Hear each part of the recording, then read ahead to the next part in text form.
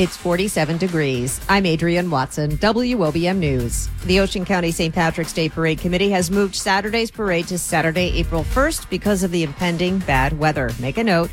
And another reminder for Toms River residents, this Monday is March 13th, the day that the New Jersey Department of Environmental Protection is hosting a public engagement session over the proposed Ciba-Geigy settlement. Reminder, it is at Toms River High North, 6 p.m. The public comment period is still ongoing through April 5th.